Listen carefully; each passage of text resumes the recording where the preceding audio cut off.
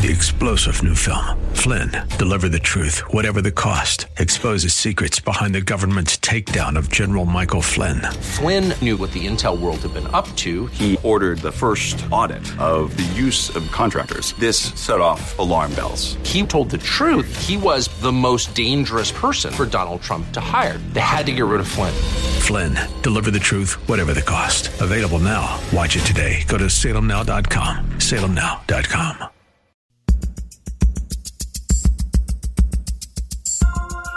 Live from Northern California, it's Lifeline with Craig Roberts. He's the host of Northern California's longest-running conservative talk show. He's a man with a message, a conservative with compassion. He's Lifeline's own Craig Roberts. Yes, he is. Hello there. Good afternoon to you. 5 minutes after the hour of 5 p.m. Here it is on a Wednesday. We're already the second day in February. Is that possible? Yeah, I guess the calendar's agreeing with us, so that's the story we're going to stick with. Hey, a lot to talk about tonight, including a significant troop buildup taking place in Europe right now. And I think it has growing numbers of Americans wondering, are we about to get into another foreign entanglement when we've barely extracted ourselves, and none too delicately, I might add, out of the last one, America's longest-running foreign war, referring, of course, to our presence in Afghanistan? And most importantly, what does this mean for us? We're going to be potentially looking at the impact of a war and the financial devastation.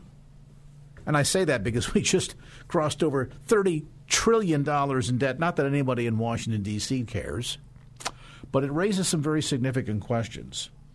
A foreign policy expert, Kelly Sloan, will join us later on in tonight's program to help break down exactly where things stand, and is it too little too late to try and dissuade Putin from invading Ukraine, and what's in it for him to begin with.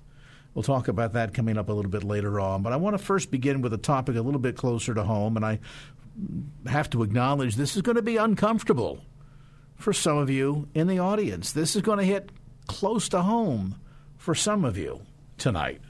But it's a discussion that has to be had. Let me set the stage by saying this. Many of us spend a lifetime looking forward to retirement and being able to enjoy the fruits of our labor and get a little downtime. And, of course, along with that typically means being at home, ending the process of getting up in the morning, dressed, off to work, and then coming back home in the evenings, where now you're home all the time. We've seen increasing cases of this, certainly with the impact of COVID, whether people have been forced to work from home or voluntarily have done so, been laid off, maybe injured or ill as a result.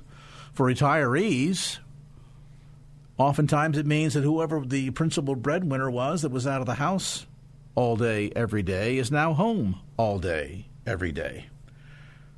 One woman whose husband recently retired put it like this. After 30 years, he's retired. She has twice the husband and half the house. Now, if you're nodding in acknowledgement of, yeah, that's kind of my experience, or twice the wife, whatever the case might be, well, you're not alone. And this is a challenge when suddenly you're used to having a little breathing room and your space and me time. Now, all of a sudden, that's been taken away. The kids are all moved up, grown up, and gone, and you're trying to deal with how you balance this. Well, my first guest tonight is going to give us some insights. She is a award-winning author, recently co-wrote Spouse in the House, Rearranging Our Attitudes to Make Room for Each Other, released by Kregel Publications. Cynthia Ruchti, always a delight to have you with us. Thank you so much, Craig. It's a delight to talk with you tonight. And what do you think about that woman's observation? The husband retired, she's got twice the husband and half the house. Boy, does that sum it up or what? It does. I wrote it down in my notes, but also I thought about it, and sometimes it turns out to be 4 times the husband and a quarter of the yeah, that could be true too. It just depends on how invasive he is. And anyone listening right now that knows what this is like is probably saying, "Yeah, let me tell you what life was like." The first week he concentrated on relaxing, lounging around, having breakfast, cup of coffee, read the newspaper all day. Week number 2, he started organizing the garage. Week 3, he cleaned the garage again. Week 4, he cleaned the garage again. By week 5, he was alphabetizing the spices in my spice rack. How do I get rid of this man? And, we laugh about it. We have to, because that's one of the ways we survive it is through humor. But on the other hand, there are a lot of people that find they are either kind of silently fuming over the changes that have happened, or they're tripping over one another all the time, or their relationship can even go into a real stalemate during a season when it should seem like bliss, or we think and imagine it should be like bliss. Oh, we have so much time to be together. Well, what we've been through in the past couple of years has taught us that togetherness isn't always the bliss that it is claimed to be. Sometimes it gives us a few blisters. Sometimes we are finding ourselves trying to breathe the same air, and it's not working very well. Hence the idea of rearranging our attitudes or our furniture to make room for one another. Yeah, to be sure. And it's ironic because we oftentimes spend a lifetime looking forward to this day, but are perhaps ill-prepared. Are there cases, Cynthia, where maybe we suddenly discover that the balance that we had during our working years kind of falls apart, and suddenly that sense of being on each other's nerves escalates to the point where some relationships are saying, we need to reconsider here. This isn't working out. There are some scientific statistics that are talking about the increase of divorce in what might be called the graying population. And part of that is because we do often talk about what our financial picture is going to look like after retirement. That's just a part of everyone's approach to retirement, whether there is any money or not to worry about. There's that discussion, the discussion about how are we preparing for retirement financially. We rarely talk about how we prepare for it emotionally. We rarely talk about how we're going to prepare for it relationally. And where married couples often go through a premarital counseling session, that's not really what happens typically as we approach that age where we're going to be together far more of the portion of each day because one or the other are retired or both are. And, I guess part of this comes down to being able to strike that harmonious balance where we can celebrate the togetherness and the increased time that we have together, but at the same time recognize that, the spouse that's been home the entire time probably has a routine set up, or they might be engaged in hobbies or activities, and all of a sudden you're fighting over the computer, you're fighting over the home office space, or wherever the workplace might be designated in the house. And if you really haven't talked about how this is going to work once the other partner retires, this can be a real problem. I mean, you're depriving that other person of part of what had been their comfortable routine. A lot of couples don't even realize that just the sound level difference or the presence, just the sense that somebody else is in the house changes the atmosphere a little bit, even if that person who's in the house now all the time is someone you dearly love. In some ways, there's a distraction. I've worked from home for all of my career, and my husband was forced into early retirement at the age of 50, which was way too young for that.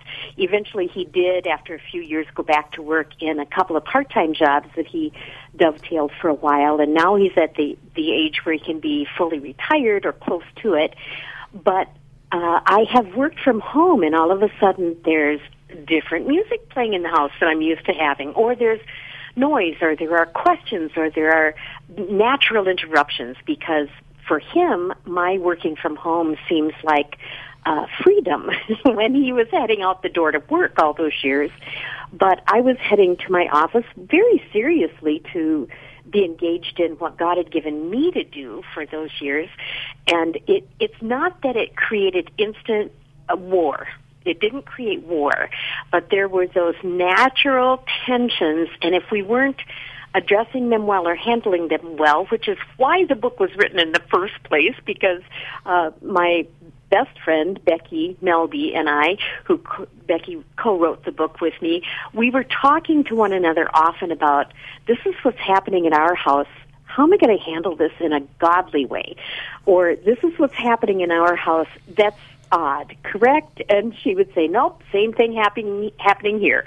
So as we were encouraging each other, and with that understanding that we knew that there had to be positive ways that we could work our way through these natural pinch points in that kind of a relationship season, we realized, boy, there are a lot of other people who are going through the same thing. And then with the advent of there being far more people who are sharing office space at home, far more people now working from home or running a business together from home, and then other reasons that it might have kept us in tight quarters, it soon became evident that there were more people than just the two of us who needed to take a look at it. Oh, undoubtedly so. And, of course, now with the backdrop of the influence of and impact of COVID, what seemed to be maybe a temporary scenario just a year or two ago for a lot of people might have become permanent. I know many high-tech companies here in the Bay Area have kind of adopted if you can work from home, we want you to do so. We don't want you coming in and increasing your risk and exposure. And so, where if one spouse was at home taking care of the kids or maybe worked out of the home as a home entrepreneur, or both of you have been sent home and there's one home office and two of you, boy, this can really create a lot of frustration. And as much as we'd like to think that we can celebrate all of that togetherness, many of you eavesdropping on our conversation tonight know that sometimes there's a feeling of being just a bit too much together. Cynthia Ruchti is with us tonight. Cynthia, of course, is the award-winning author of a number of books. Her latest, co-written with Becky Melby, is called Spouse in the House: Rearranging Our Attitudes to Make Room for Each Other. So how do we go about negotiating who gets what time and being sensitive to each other and in the end turning this in something that is a blessing as opposed to a curse? We'll talk about that as our conversation continues, as Lifeline continues here on KFAX. And now back to Lifeline with Craig Roberts. 21 minutes after the hour on your Thursday commute. Craig Roberts on your radio along with Cynthia Ruchti. Cynthia is the co-author actually, of a new book called Spouse in the House: Rearranging Our Attitudes to Make Room for Each Other. Newly released by Kriegel Publications. You can get it through the usual suspects, Amazon.com, Bay Area Christian bookstores, or through Cynthia's website, Cynthia Ruchti, spelled RUCHTI, CynthiaRuchti.com. Cynthia, it sounds like this is something where, we don't always know in advance if we're going to be sent home, the job downsizes, and suddenly both spouses are home all the time. But to the degree to which we have some advance notice, it sounds like a sit-down, frank discussion as to how this is going to work is probably most important, and yet I would suspect seldom happens in advance. I think you're absolutely right. And it's also not going to happen naturally. We can't just enter that time, that season of our life and expect that, it'll all work out. That kind of attitude rarely does work out when it comes to relationships. There has to be that communication. One of the things that we've thought about often is the idea that shame and blame and scorekeeping really have no place in a marriage. If we have adopted that kind of a habit or an attitude throughout our marriage, that's great. That's going to serve us well when we get to a time when we're home together all the time. But if we haven't, and that has been the natural habit to throw shame and to throw blame and to keep score, when it gets to this time when we're together a lot, it's going to be just exacerbated that much worse than it ever was. So part of it is entering this time period and having those sit-down conversations about how are we going to work it out, and let's take scorekeeping and 50-50 off the table. That will never happen. It's not going to function well that way, partly because we have different learning styles. We may be one flesh, but that doesn't mean that we don't each have our own fingernails and our own hair follicles and our own eyes and viewpoint that we're seeing things from. So if we approach it more from an attitude that 50-50 can't be our goal, serving one another can be our goal, treating one another with the kindness that the Bible instructs us to treat anyone in any relationship, with gentleness and tenderness and thoughtfulness and weighing our words and realizing for a lot of wives it comes as a surprise that their husband can't read their mind, but they're going to continue to expect them to. So having those wide open conversations that will even look at things like, where are you most skilled or gifted or able, and where am I most skilled and gifted and able, and how does that help us form a foundation for simple things like who's going to empty the dishwasher now that we're both home all the time, or is that going to be relegated to one or the other of us, not because it's been habit for our working years, but new habits for the current season that we're in.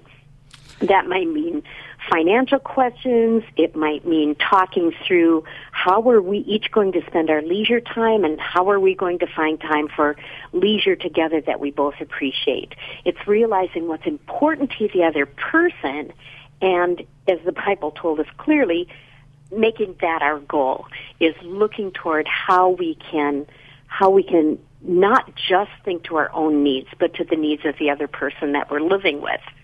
Boy, and that's so important, finding that very delicate balance here, because as you say, you might have had kind of a way that things worked out that, well, of course, naturally, the stay-at-home spouse, raising the kids, whatever, handled things like, doing the shopping, et cetera, et cetera. Now suddenly you're both home. You may need to rethink that. I'm curious, Cynthia, from your viewpoint, is it also important not to, how should I say this, pull rank?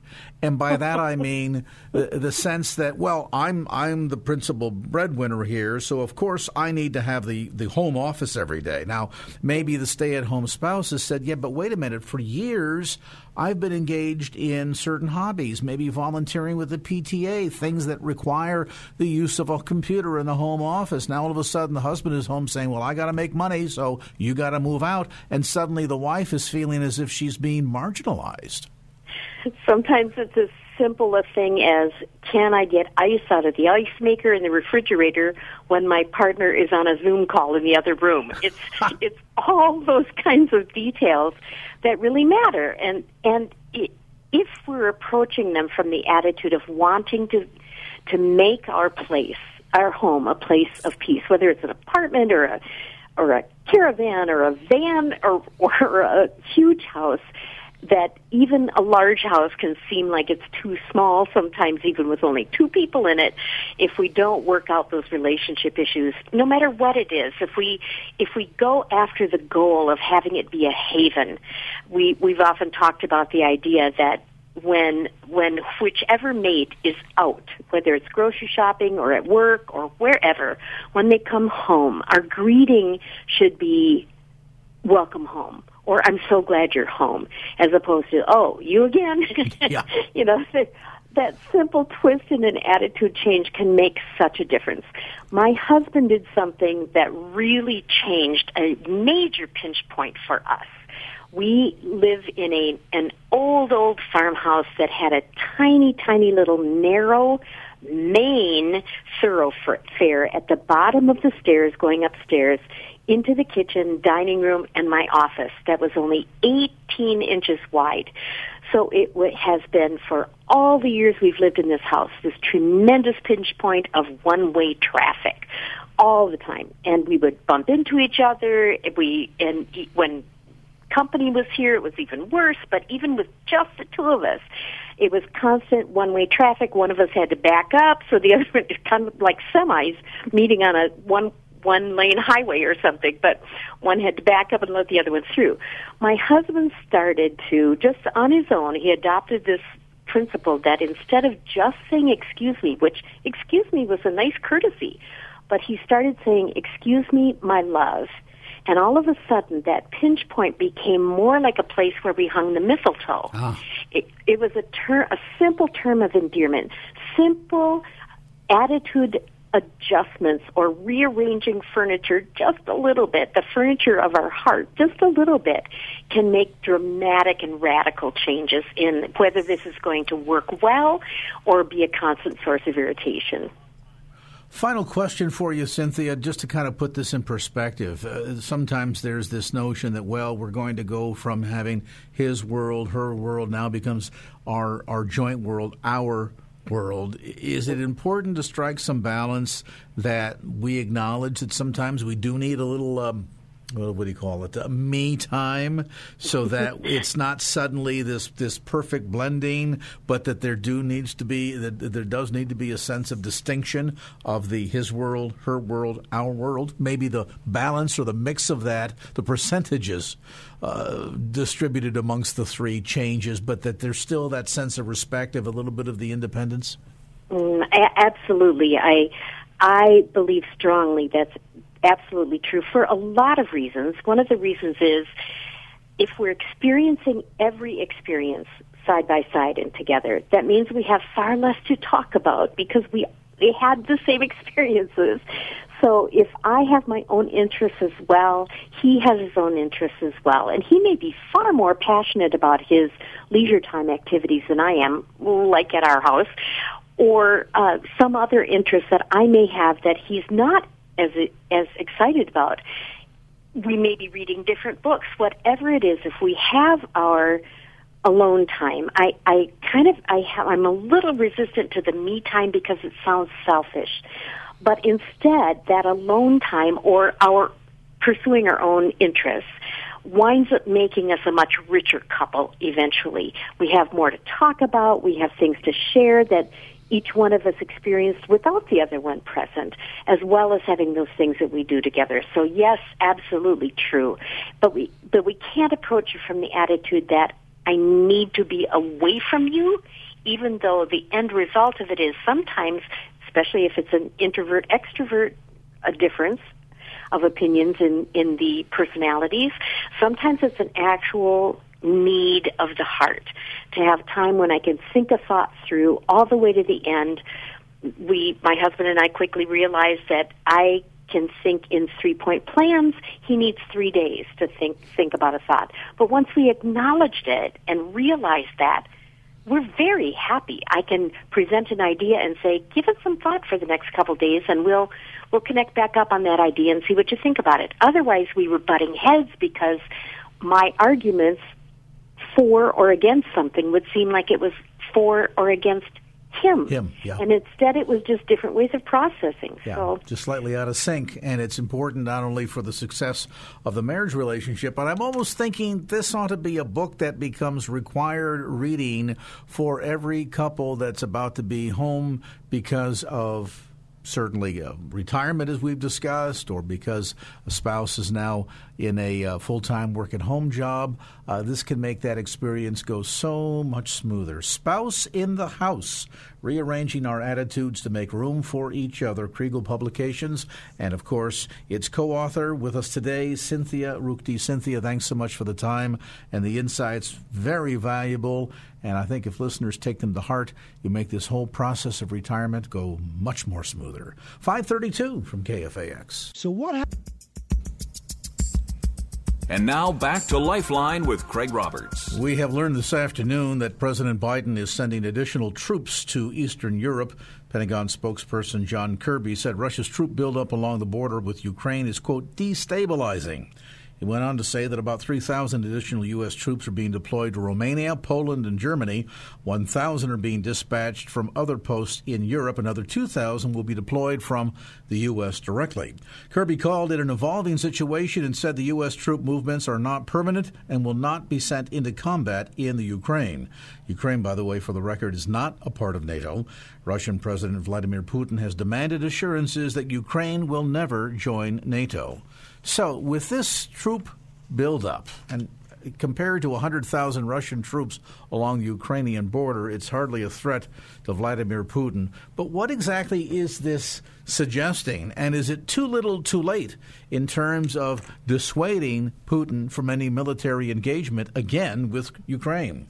Offering some insights is Kelly Sloan. Kelly is a public policy fellow at the Centennial Institute at Colorado Christian University. And Kelly, thank you for taking time to be with us today. I guess part of the big concern and something that's on the hearts and minds of every American, and that is we're so war weary, especially after our last engagement that, as we all know, in Afghanistan didn't start well and it didn't end well. Are we looking potentially at yet another military entanglement? And if so, does the American public really have the stomach for it? That's a very good question. First of all, thanks for having me on. I think the question is always been, what do we really care about Ukraine and Russia wanting to invade? And I think there's not really an American kind of American government interest in how Russia responds or deals with its former Soviet republics. I mean, the tensions between Russia and Ukraine and Russia and Lithuania and Russian Latvians, all the other former Soviet republics, has been going on for quite some time, even predating the Soviet Union. The American concern is an emboldened and enriched Russian military, which could pose a threat to Western Europe, energy supplies around the nation, around the world, the destabilizing presence in Europe and in Asia, so on and so forth. And keep in mind that if Russia were to absorb Ukraine, that would enrich her considerably in terms of energy, in terms of mining, in terms of agricultural land.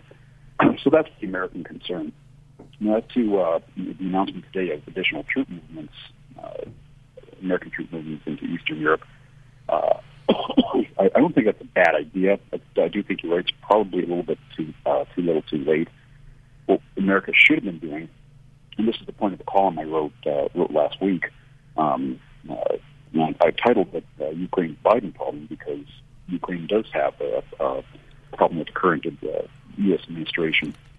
The problem is what America should have been doing is leading from the front, not leading from behind, the old President Obama's approach to foreign policy, and not doing anything unilaterally. I think that was one problem that President Trump had in terms of foreign policy as well. But America is the only country in the world that is really in a position to do something that will make an invasion or a minor incursion, if you will, of Russia into Ukraine prohibitively expensive, not just in terms of dollars and cents.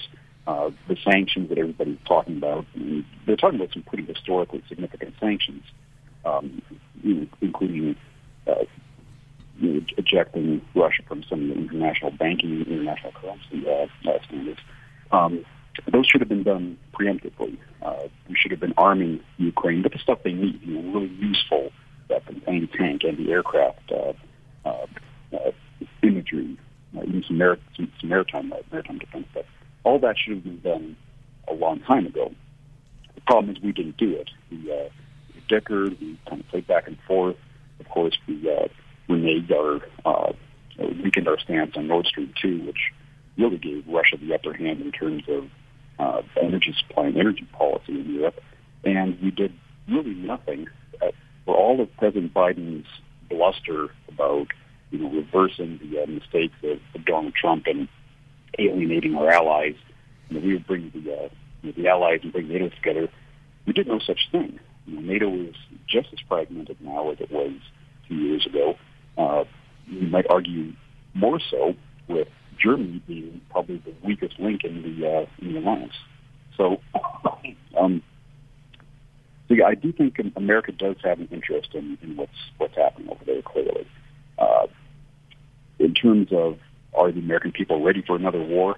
I don't think America is going to get involved in a shooting war with Russia. I don't think that's in anybody's best interest.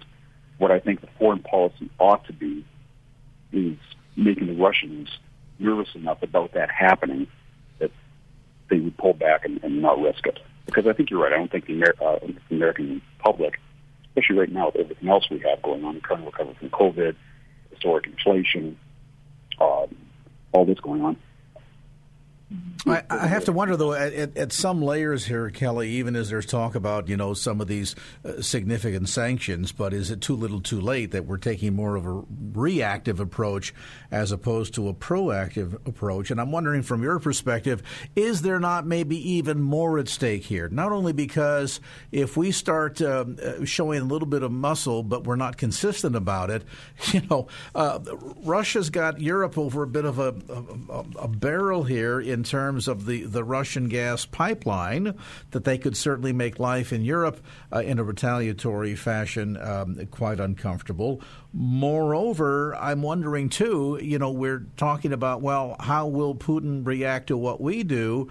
But another big question is, how will China react to what we do? They've got to be looking at this thinking, well, if the United States just kind of rolls over and Putin steps into more of the Ukraine, much as he came into Crimea under Trump, and there was very little consequences to that, wouldn't China look at that and say, okay, there's our license to go ahead and do what we want with Taiwan? Absolutely. And that's, they're already looking at recent American history. I mean, one of our biggest blunders, clearly, was the precipitous and disastrous withdrawal from Afghanistan. I mean, Putin, Xi Jinping, all of our adversaries are looking at that mess and thinking, look, the United States dedicated 20 years of manpower and treasure into Afghanistan and left overnight without even consulting with our allies. That's one thing I think is underreported. If you're NATO, if you're Germany or Poland, you're looking at that situation and saying, my God, what there hasn't been a serious American presence here for after 20 years. They haven't been invested the time lives in Poland. What are they going to do when we leave them, right? So we're already starting from a few steps behind in terms of reputation. That the way that the withdrawal from Afghanistan was handled was, I think, a lot more important than a lot of people think. It's kind of moved off the front pages, of course, in the last few months. But in terms of foreign policy and how people are looking at the United States, it was significant. Yeah, and pretty ironic, too, because there was so much talk going way back to the Bush days about the importance of having a coalition and a sense of agreement amongst our allies going in, but we entirely abandoned that notion going out, not recognizing that there could and were likely would be repercussions that we are now suffering, and it's a bit of a disaster. And as you point out, our allies in Europe have got to be looking at that, thinking, okay, just how reliable is the United States in terms of its partnership with NATO, which, of course, post-World War II was established to try and prevent Russia from its desires moving ever westward or eastward, rather, and westward. And now you're looking at having repeated the same mistake. Yeah, I mean, you can hardly blame Germany for kind of going off on their own. Now, Germany for the last several years has been kind of in appeasement mode with Russia. Especially, Angela Merkel, there was hardly anything the Russians could do that she wasn't in lockstep with. Of course, she's gone now. Pardon my cough. I'm still getting over a flu, and flu is winning. Her government's been replaced by the Social Democratic Coalition, which is even more invertebrate when it comes to dealing with Russia.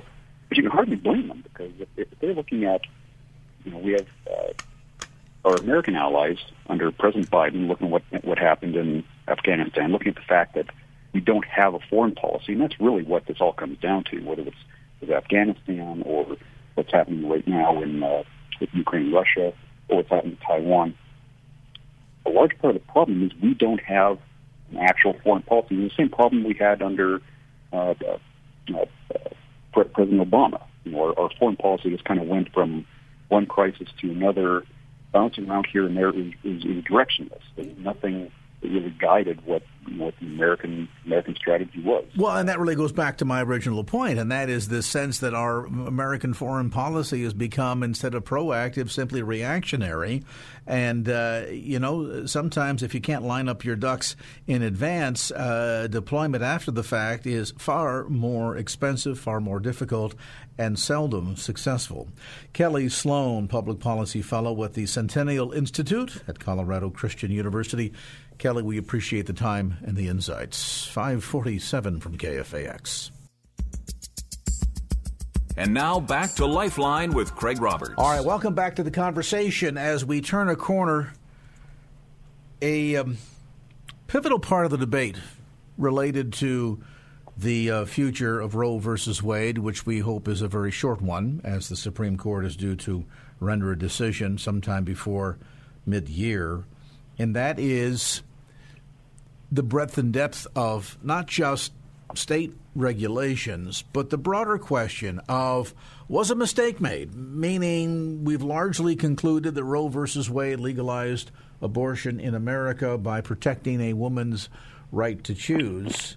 But did it really? Or is there something broader, deeper, far more insidious at play here?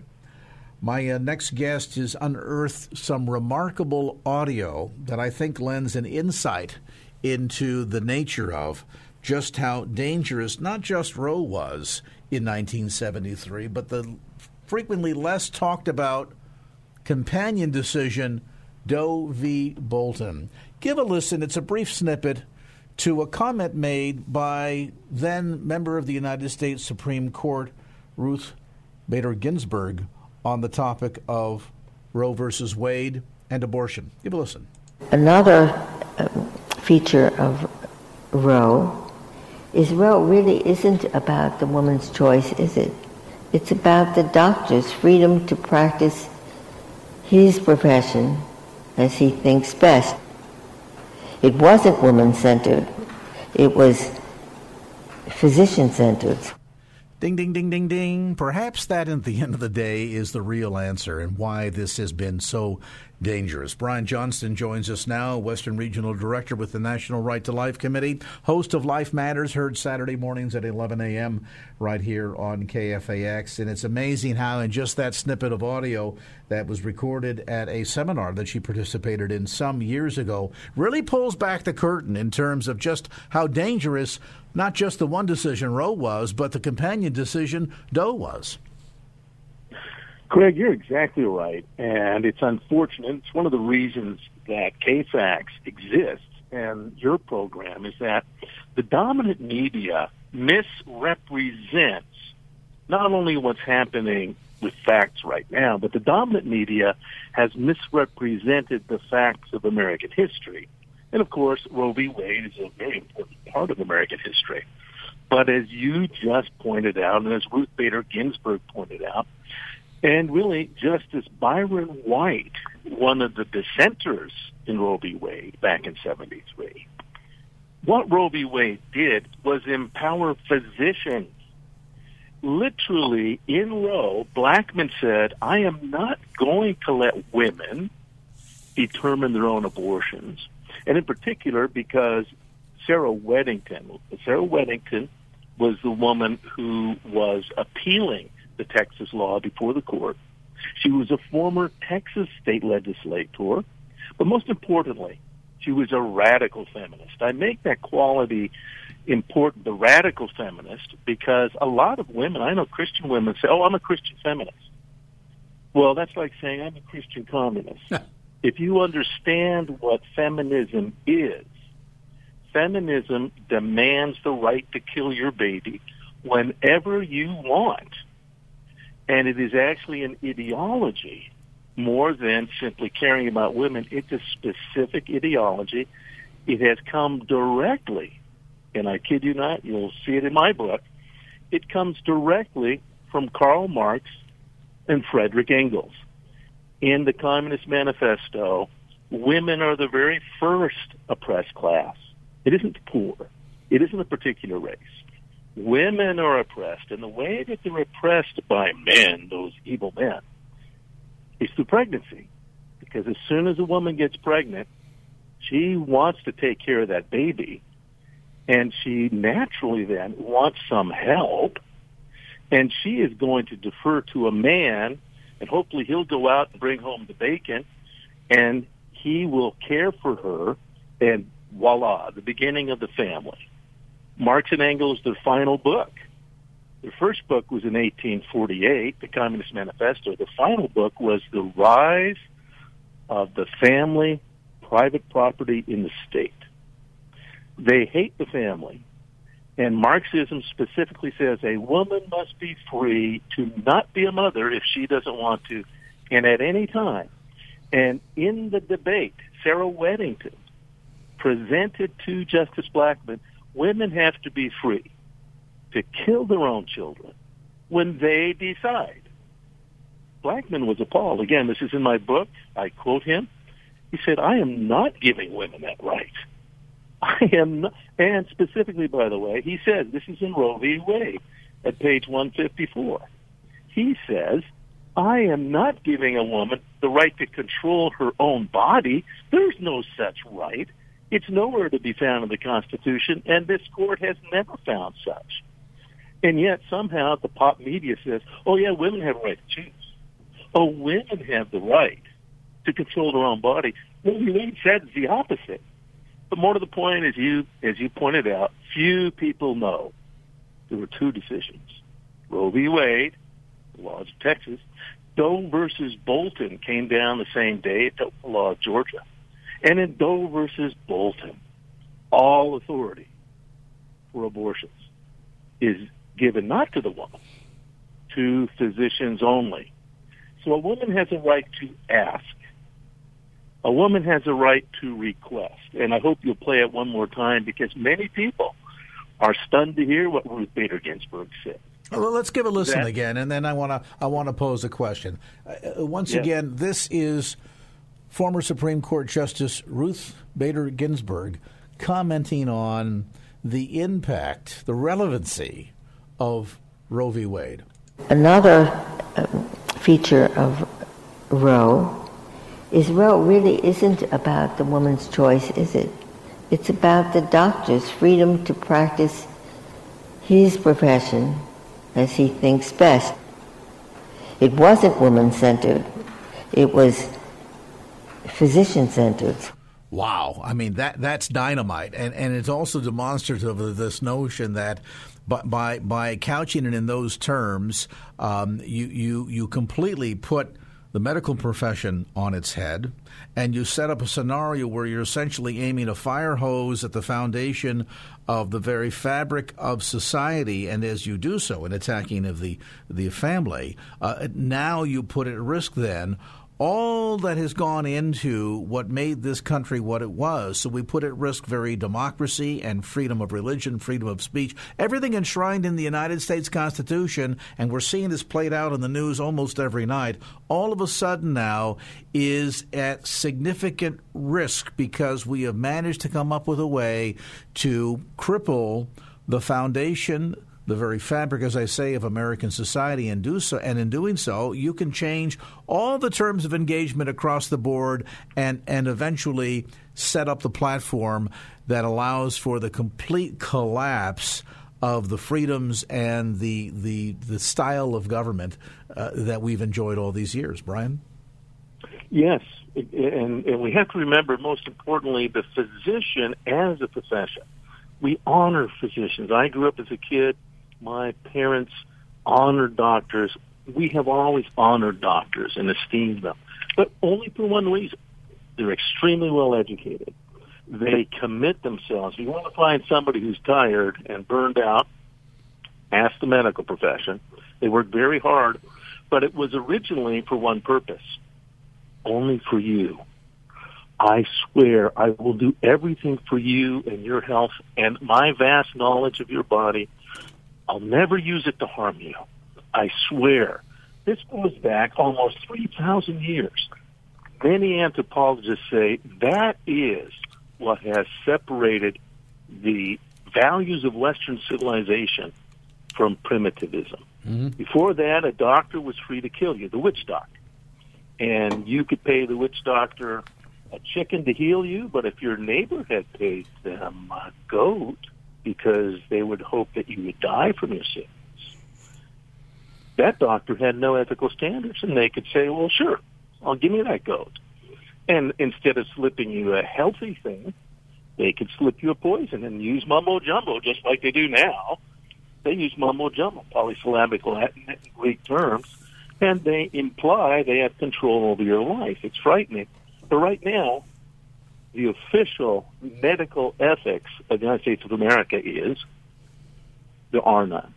The Hippocratic Oath does not exist. Dr. Fauci is not obligated to the Hippocratic Oath. Many physicians now, unless you're a rare individual. Oh, Brian, I think we lost you there. A little bit of a bad cell phone connection. Brian Johnston, who dives into these issues in greater depth every Saturday at 11 a.m. We invite you to tune in, and it's going to be a critical year as we've delineated moving toward that Supreme Court decision. But be mindful, this is just one part of the equation. Dealing with the broader, deeper, and quite frankly more evil issue of the license to kill. That still has to be addressed. And reversal of Roe v. Wade doesn't in its entirety accomplish that. More insights in Brian's new book, The Evil Twins, Roe and Doe, How the Supreme Court Unleashed Medical Killing, available through Amazon.com. Life Matters, Saturday mornings at 11 a.m. right here on KFAX. Information, too, about the California Pro-Life Council at californiaprolife.org. 3-star General Michael J. Flynn, head of the Pentagon Intelligence Agency, knew all the government's dirty secrets. He was one of the most respected generals in the military. Flynn knew what the intel world had been up to. He understood its funding. He ordered the first audit of the use of contractors. This set off alarm bells.